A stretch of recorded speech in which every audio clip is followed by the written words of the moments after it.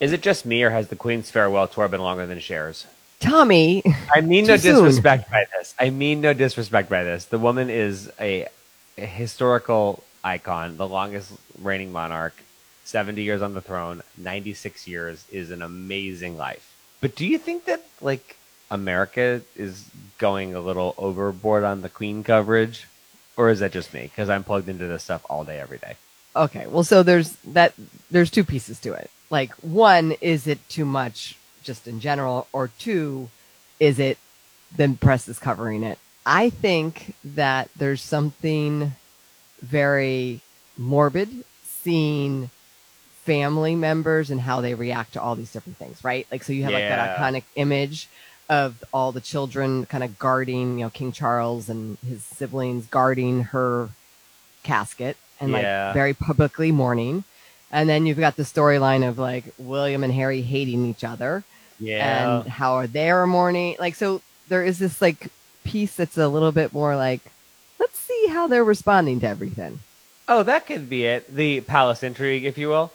Yeah, I just am like, okay, like I get it. We should televise a state funeral, and then we should like be told about what's gonna happen. But I feel as though maybe it's because I'm online all day and I have TV on all day, but like it feels like every second of the thing is being told to us.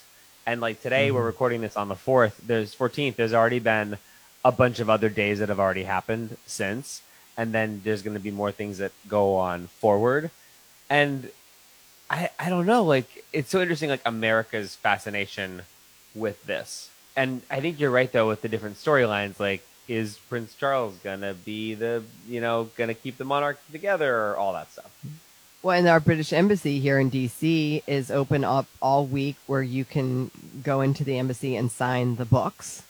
And they have like 3 stations there, and there's been lines there since last week. I don't know that I've ever been compelled to do that. To go stand, like I don't know that I would go stand out and wait to see like a car go past, or go to sign a guest book at the embassy that Harry's not going to read it. Charles not going to read it. Like, You never know. you know what I mean? It's interesting, and I guess maybe that's like a way of paying respect and a way of like being respectful. I don't know. Would you ever go like wait just to see a car whiz past? Oh yeah, I mean, I've done it because I lived near the National Cathedral. I've done it during some of the very public funerals that are there, whether it's a past president or a past senator. McCain is a recent one, Senator McCain. So yes, with the Queen, I think it's not a really. I'm not grieving because she lived such a full and complete life. Mm-hmm. It's more like it's just an end of an era, and I'm grieving that. Oh, I don't know. that could be. That's my own personal. But where like Princess Diana was so tragic. Right, that's something different, I think. Right, like if that Right. like boom, you're like, whoa, that like shocks Yeah. the world. Literally, she was working. I mean, she installed the prime minister 2 days before she died. Totally. Did she hate Boris Johnson that much that she was like, I'm waiting? She's just hanging on. Maybe it is because the family is like so dysfunctional that it makes Americans be like, hey, my family's not so bad, right? Like we're the you were talking about before we started recording, like Charles and the pen. What happened there? Oh yeah, there's this video that was going viral today. He was signing something, some official something or other, and the pen basically like exploded. Like it was probably one of those fancy like fountain pens I can imagine them using, and it got all over his hands, and he just like lost it. And like he was like ushered out of the little room, and Camilla was with him and didn't even acknowledge his little temper tantrum. But clearly, like that man is under a lot of stress right now. Like, Totally. he's just lost his mother. Like he's trying to keep his children together. He's becoming king. His to-do list is a lot longer. Like I feel for the man, and he's publicly grieving his mother. He's got a lot. So I feel bad for him. But I will tell you though, Tommy, like I kind of love watching the royals. Mhm. On Monday when the funeral is happening, I am wearing all black in respect to the Queen and the end of that era. Like I feel compelled to do that I'm into it. One day. on Monday. Yes, Yeah. on the actual Sounds funeral great. day. I'm into it. Yes. Totally. Yes, that's a great day to do that. I Right. can appreciate the pressure of Charles though, right? Because he's very like, it's like the sophomore album now because I think they said that like 8 in 10 humans on the planet have only been alive when she's been reigning. It's like a spin-off. He's like Saved by the Bell, the new class, or like Rhoda, or like Chicago PD, right? It's not gonna, or whatever the Law and Order that came after the first Law and Order was. He's CSI Miami, you know, like it's not gonna be as good as the first one. Yeah, that's gonna be tough, and everyone's loves William, so that's tough. He's 73. Like the guy's been waiting 73 years for this job, but at some point he's like, I'm 73 now. Yeah, no retirement for him. No going to Florida and enjoying your retirement on a golf course. Nope. Can we talk about, by the way, Queen Elizabeth's uncle who abdicated the throne? I've been fascinated by this because as like we've been like doing the royal thing forever, he abdicated the throne for a divorced woman from Baltimore. Yeah. I know that we know that, but like when you say that, like when you say that out loud, it still is not striking. You know what I mean? Clearly, like, do you not watch The Crown? I don't think I saw that season of The Crown, but I did see the King's Speech play in which we learned that he abdicates the throne for the woman. He's also a bit of a Nazi sympathizer. And so you just think about, like, if it wasn't for that divorced woman from Baltimore, how different history could have been for, like, all of us.